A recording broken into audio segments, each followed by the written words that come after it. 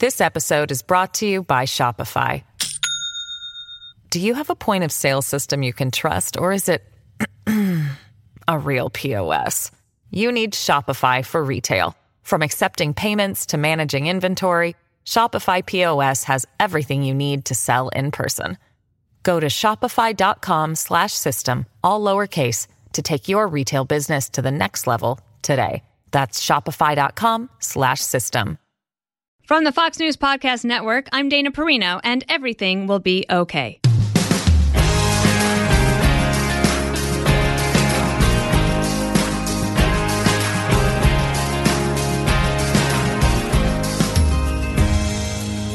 Hello and welcome back. Last time I sat down with Sadie Robertson Huff, a New York Times bestselling author, speaker, influencer, and host of a great podcast, Whoa, That's Good. And I would say that was a great conversation. I loved hearing from people that had a chance to listen and were very inspired and charmed by her, as I was. This week, I'm joined by a talented artist who, while writing chart-topping hits, also uses his songs to express some opinions and frustrations.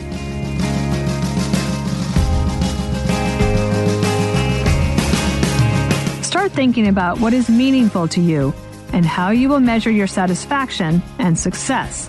What does that look and feel like when you picture it in your mind?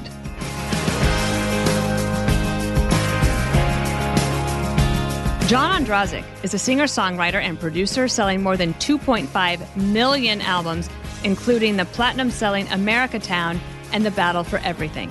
Under the band name Five for Fighting, his Grammy-nominated song Superman, It's Not Easy, a worldwide hit single, and it became an anthem for the heroes of 9/11, and John performed the song at the concert for New York City. And I hear this song a lot on Peloton, believe it or not. In addition to making music, John is making a difference. He performs for the USO and has keynote speaking engagements across the globe.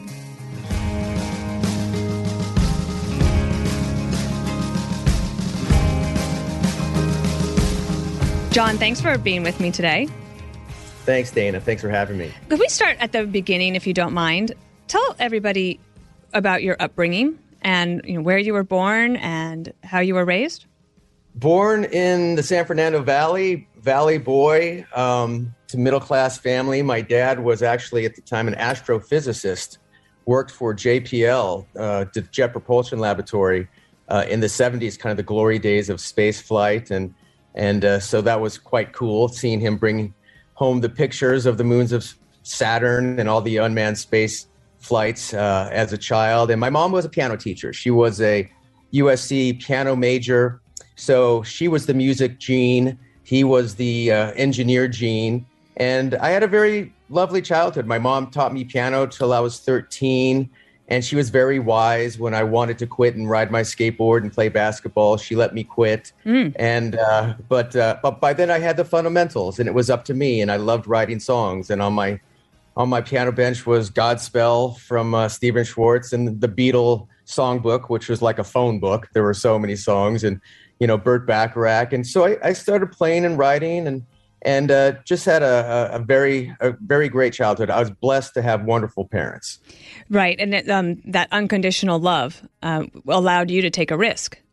It did. Well, I think we all understood that when I kind of had this passion to do it, that the odds were long. It's unlike sports. The arts are fickle. There's no guarantee. And so we kind of had a deal. I kind of said, all right, let me go to college. Let me get the degree. So when this whole thing falls apart, I can get a job. So I worked at the family business so I could go on auditions. I got a math degree at UCLA. But through my whole kind of teen years and through college, I had my tape machine in my dorm, and I was writing and I was recording. But again, they were very supportive. I think my mom had a better sense of how unlikely it was. I think she's still waiting for the whole house of cards to collapse. That's funny. My mom, when I worked at the White House, and it was 2004, John Kerry was running against George W. Bush. And at one point during that election, it looked like 43 could lose. It's like in the summer, going into the fall. And my mom called me and she said, what happens if President Bush loses? And I said, well, we all just go and find other jobs. So a couple of weeks later, she called me and she said, I've been thinking, and since you're so good at your job, maybe John Kerry would want to keep you. And I said, Mom, it really doesn't work that way. It doesn't work that way at all. But, moms are always concerned, and we love them for that, indeed. Okay, so I know that you could play piano. When did did you always know that you could sing as well? I always sang. My mom, because in California, they cut the arts funding. So she started putting on musicals just kind of by herself at the local elementary school. And so I was Tony in West Side Story. I hope I earned that part. Not that it was just nepotism, but I was singing all the way through my teens. And when I'd go to the parties and in high school, the only ways I could get any girls to talk to me was to play "Open Arms" by Journey, or Ebony and Ivory or something. And so I was always singing. And in my late teens, I was a big fan of the great rock singers, of course, Freddie Mercury, and I love Steve Perry from Journey. So I found his voice teacher, and we trained together for almost 10 years. I actually trained classically. I found out all these rock guys jumping up and down are singing opera. So I trained classically. Is that right? I didn't know that. Yeah. Most of them are classically trained. That's kind of how you do it. Certainly Freddie Mercury and some of these great, it was funny. I'd walk in and there would be Axl Rose would be there and guys like that training, because the voice is the voice. And so that was really crucial for me to really learn how to sing properly. But I had my sound. I had that kind of falsetto sound my whole life. And I've always said that the key to being a great singer is not being able to hit the highest note, but to have a sound that everybody recognizes within a few seconds. And luckily, I think I have one of those voices. I think that you do. And I love listening to you. I wanted to ask you about where you were on 9/11. I thought it was very interesting that was right before the release of one of your biggest hits, Superman. Yeah, it was interesting. Superman had kind of been out for a little while, and it was a hit in like Asia, but America didn't want to play it because at the time it was boy bands, Lilith Fair, grunge music, and the male singer-songwriter wasn't on the radio. But it started to get traction before 9/11. It was on its way to becoming a popular song, and I was actually sent over to Europe because they saw that the song was becoming a hit. So they wanted me to kind of do some initial promotion and get it set up for Europe.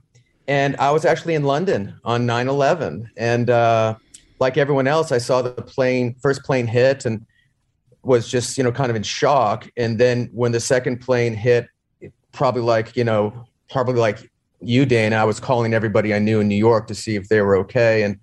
And I was over there for a week. Remember, the planes were not in the skies. And I'll never forget when I got on the plane to come home, the pilot was so gracious. He said, I know everybody's nervous. I know you're scared. I'm going to get you home. And I landed at O'Hare and I walked off and I kissed the tarmac because I was so happy to be home. And were you always a very patriotic person?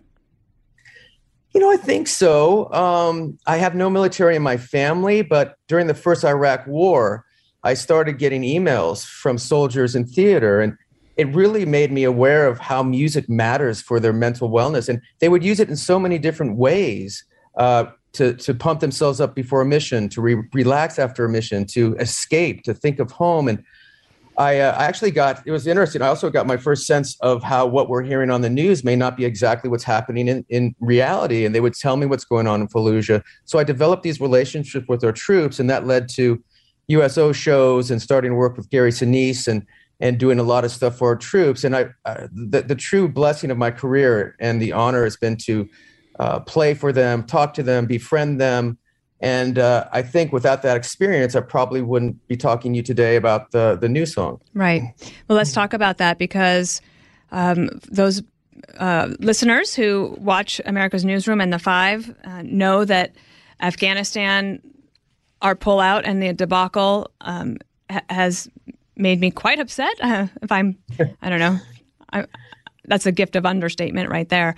We cover the news, and a lot of news is sad and upsetting and terrible. I will say that the Afghanistan situation kept me up at night for days, and I was so upset by it. And then I heard your new song, which is called Blood on My Hands. And I thought, oh my gosh, John, you captured what I was feeling and what I think a lot of Americans were feeling at the time. So tell me about how the song came to be and a little bit about how you made the decision about releasing it, because I think that was quite courageous and smart and brave. Well, thanks. Again, I think with most of my songs, Superman, 100 Years, they're literally just kind of expressing what I'm feeling, and it just so happens that other people feel the same. And I think Blood on My Hands is the same scenario. I had no intention of writing this song, Dana. I took no pleasure in writing it. And frankly, for the first time in my life, I took no pleasure in releasing a song like this. But when we first saw the images coming out, the soccer player falling from the plane and the mothers throwing their babies over walls, it kind of reminded me of 9/11, just these horrible images that we can't imagine happening. And I still had no intention of writing a song. But when our 13 troops were killed, I was so angry. And of course, the 100 Afghans, because I felt that was preventable. So I went up to my room like angry people do. And some people punch a punching bag. Some people go for a run. I bang on my piano till my fingers bleed. And I had a few chords, but I wasn't even thinking about writing a protest song. But I went to Mammoth with my family after our last troops left. And I got a call from a friend, and I hadn't talked to her in a long time. And this person is, frankly, the most amazing person I met. She spends most of her time doing humanitarian missions around the world, putting herself at risk and saving those who, frankly, have little hope. And she said, "Hey, I need a contact." And I said, "Well, sure. What's happening?" And she said, I'm organizing evacs of AMSITs from Afghanistan." And me being, the singer guy, I'm like, "What's an AMSIT?" And she said, "American citizen." And there was silence on the line, Dana. And I finally said, "Are you telling me you're risking your life and your colleagues' lives to go rescue Americans that we left behind?" And she started choking up. And that night I wrote a few more lines. And then the song really finished itself when President Biden gave his extraordinary success speech. And I think all of us were confused, insulted. But, I actually had some hope at the time because I've always had great respect for our military. As I said, it's been my life's passion. And I was expecting General Milley and General Austin to come out and clarify that maybe it wasn't the greatest extraordinary success. Maybe we should not have abandoned Bagram. Maybe we should extend the deadline. But they didn't do that. They echoed the same, what a great airlift narrative. And Dana, that scared me. It scared me because I realized right then it was not a humanitarian mission. It was not a military mission. It was a political exercise. And those lines about Milley, Austin, and Blinken, those wrote themselves. And then I recorded love those lines. I just want to read them for people here. Yeah. Winkin', blinkin', can't you look me in the eyes? Oh, I really hope that he has been able to have a chance to listen to this. And Willy Milley, tell me, when did you decide this will defend your sacred motto now means never mind? And the way you say that to me is with such anguish. Of course. I remember Blinken standing there saying, well, no, none of our allies are mad, when Parliament the night before was condemning our withdrawal, leaving their citizens there. So he was really a deer in the headlights. And, I hate to say it, it kind of reminded me of Baghdad Bob. And then General Milley, again, the Army motto, his branch's motto is, "This will defend. We will defend you." And I assumed that applies to American citizens and our Afghan allies that fought beside our troops, sometimes saving their lives. So, yes, it is a disgrace, and I can't believe there's been no accountability for it. The other line that mentions one of the generals is, "General Austin, is there no honor in shame? Can you spell Bagram without the letters in blame? Did Uncle Joe stick a drip in your veins?" Those lines, that particular part of the song about Bagram and blame, that plays in my mind a lot ever since I heard the song. And looking back, I think that The commander-in-chief made decisions that put them in a position of having to decide what to do. And I agree in terms of that it was shameful. We left in the middle of the night, and then we tried to blame the Afghan forces by saying, "Oh, well, you didn't fight." Well, maybe they never would have, but basically, we put them in this position where we left them high and dry. We left them with no air support. Everybody, a third grader playing Risk could say, "Don't abandon Bagram. Don't abandon air support." Everybody knows that. And again, I understand that it is the president's decision. But to me, if you are honorable and you recommend keeping troops there, you recommend not abandoning Bagram, and the president goes against your advice, what do you do? What did everybody do during the Trump administration, all the generals who are unhappy with his policies? You resign. You do not come out and say, "What a great airlift," and parrot that narrative. I really believe that is why the troops I talk to after every show, some that can't even speak, they are so angry because they believe Milley and Austin have dishonored the uniform. But even more than that, they are ashamed that their allies, that they fought with them, that we promised to protect, were left behind to be murdered by the Taliban. I hate saying that. Some of them can't even speak, Dana. I was in Annapolis and I came off stage after singing Blood on My Hands. And some Afghan vets, these tough dudes that you wouldn't want to mess with, they're coming up to me. There's tears in their eyes. They try to speak. We just hug. We cry. And, my mission started on this to basically remind people that America's promise matters and ask for accountability. But it's really expanded to make sure that every veteran knows that they're not alone in this. And, Superman kind of spoke for a lot of people that were in pain. It's not easy to be me, right? Well, I think this one's similar in that our vets need to know, just like what you're doing, what Fox News is doing, a few other people are doing, that they're not alone in this, that people feel their pain, and there will be accountability. It may not be under this administration, but history will judge. I agree. What do you think people listening might be able to do to help the veterans that are having a hard time right now? I think proceeds of this song are going to the Gary Sinise Foundation. There's so many great mental wellness. But I know a lot of people are frustrated. What can I do? Let me give you a little good news. The American promise is not dead. There are Special Force veterans who have drained their bank accounts. They've quit their jobs. They're down there right now performing heroic evacuations of their fellow allies. And these stories are going to come out, and we're going to tell them. I know you're going to tell them. So, I wouldn't say send money to the NGOs. They have plenty of money. I would say, don't forget. Don't let the media intimidate you. Don't worry about cancel culture. Stand up. We all have a voice.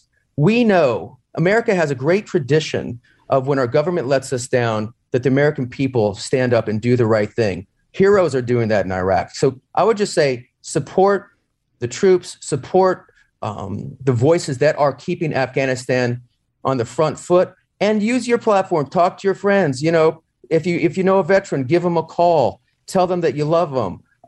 Call your senators. There are people in Congress that get it on both sides. So just don't be afraid to be quiet. I think, and it's sadly, Dana, I think, this song probably will be more relevant 6 months from now, a year from now, because things are certainly not going to get better. We'll be right back with more of this interview right after this. This episode is brought to you by Shopify. Do you have a point of sale system you can trust, or is it a real POS? You need Shopify for retail. From accepting payments to managing inventory, Shopify POS has everything you need to sell in person. Go to shopify.com/system, all lowercase, to take your retail business to the next level today. That's shopify.com/system. I want to just switch gears for a second. One of the things we do on this program is talk about how everything will be okay, meaning you can't plan your whole life out. You have to trust. You just have to work hard and believe that things will work itself out. You also are a businessman. And what are some of the things that you are seeing in terms of what we're going through with the economy, our inability to find enough workers to fill the jobs that we have, the supply chain issues? I mean, just how much is that weighing on the business that you have? It's like nothing I've seen before. Yeah, we have a small manufacturing business out here in California with about 300 employees, and we've been really struggling, like everyone else, not only getting employees but retaining them. We've had to cut back some of our capacity because, like everybody else, we can't get workers. And of course, people have to move to automation. But out here in California, they'll punish you for automating and trying to survive. I was just on the road for 3 weeks in 7 different states, and I can't think of a store or a restaurant or business I walked by or drove by that didn't have a help wanted sign out. Yeah. So it's a huge problem. And remember when President Biden whispered into the microphone that the key for employers of finding more workers is to pay them more. And a lot of we talk to businesses all the time, and they have raised their wages, and they still can't get people to either even to apply, or maybe they'll take the job, they'll work for a week, but then decide it's not for them, and then they disappear. Yeah, and to be honest, the new generation, they don't want to work hard. And that's not just that's not a judgment. It's just a fact. They don't want to work overtime, and they would rather do other things, and that's fine. But it's just a reality for businesses. And and it's not just a matter of money. And I don't see it getting better. Of course, we're talking today when a horrible jobs report came out. So and add to that all the burden, administration and red tape and taxes for manufacturing. I really worry about the small business, especially the family business. It's almost being legislated out of existence. Yeah. I find that younger people are very much wanting to have a better work-life balance than what they saw their parents have. And, I felt like I had quite a balance. I worked at home and I worked at work. I was perfectly balanced. All I did was work. And, I take their point. And I wonder how you deal with balance because, gosh, you have this incredible music career. You have the business and you have your family and your friends and all the work that you do charitably with veterans and others. How do you define work-life balance for yourself? Well, maybe you could help me with that because I think the only person that's more busy than me is you. I don't know. But I don't, I'm lucky now that my kids are in college. So, we don't have the little ones anymore. It was certainly harder when I had the younger ones and I was much more daddying than I am now. But it's hard. You set priorities. You realize that you can't be everything for everybody. I think that really was the message of Superman, is that we can't be Superman for everyone. We're just human. We do the best we can. I do think with this song and what's surrounding the song, and it's inspired me to do more music because I see how it's resonating. I see how it's making a difference. And my dad, I think, is really, he would rather have me writing songs than building shopping carts. But also they also help balance each other, right? If I was just doing music all the time, that would probably be, a little too much. And it's great going into the real world. The entertainment industry, as you know, is so fickle and shallow. Well, I think your work in terms of the business does inform your writing and your singing, I think. I don't want to put words in your mouth, but if you're only living in a bubble, you can get the kind of music that comes out of places like that, or you could get yours, which is deeper and with meaning.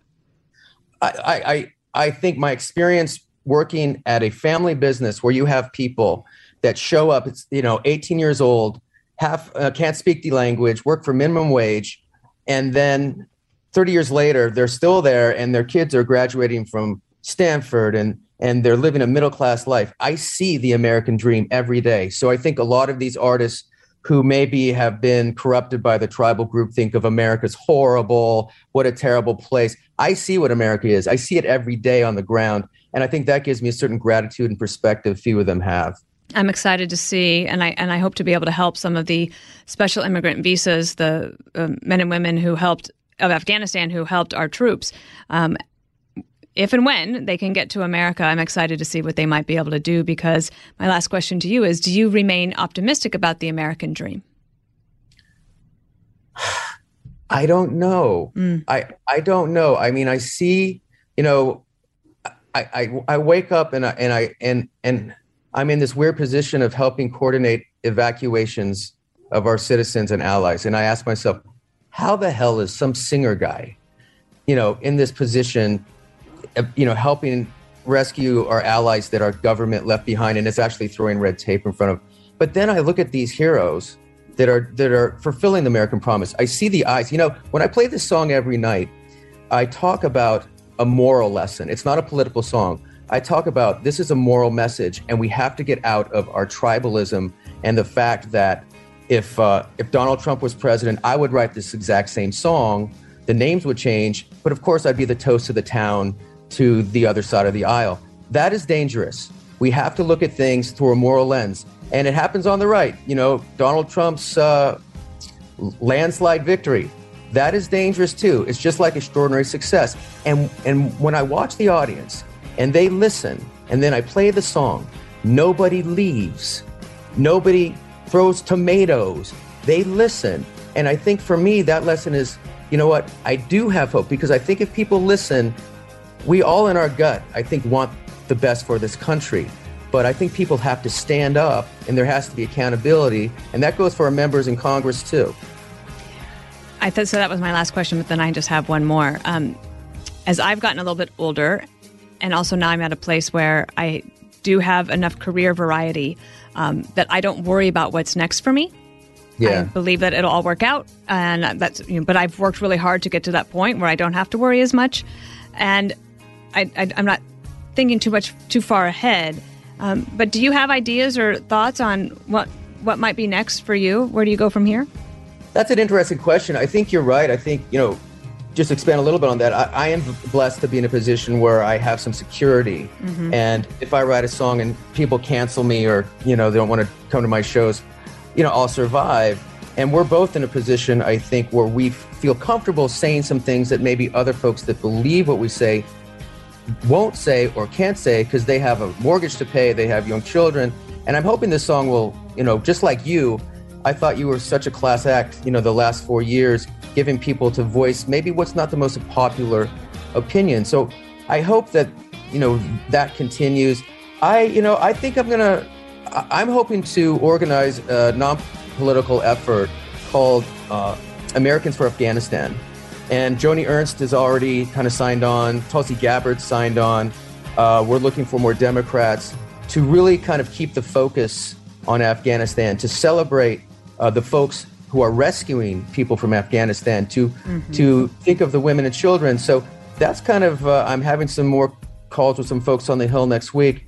So I really want to turn this into more of a American non-political mission to really do what we should do, is keep our promise the best we can. And if songs come through that process or other things pop up, I'll certainly write them down, and hopefully, folks will listen to them. I'll tell you what, I'm glad to have a new best friend. It's been a joy to get to know you over the past week or so, and now I'm excited for all of our listeners to learn more about you and to be inspired by you. So, John, thank you so much. Well, you inspire me, Dana. Thanks for everything.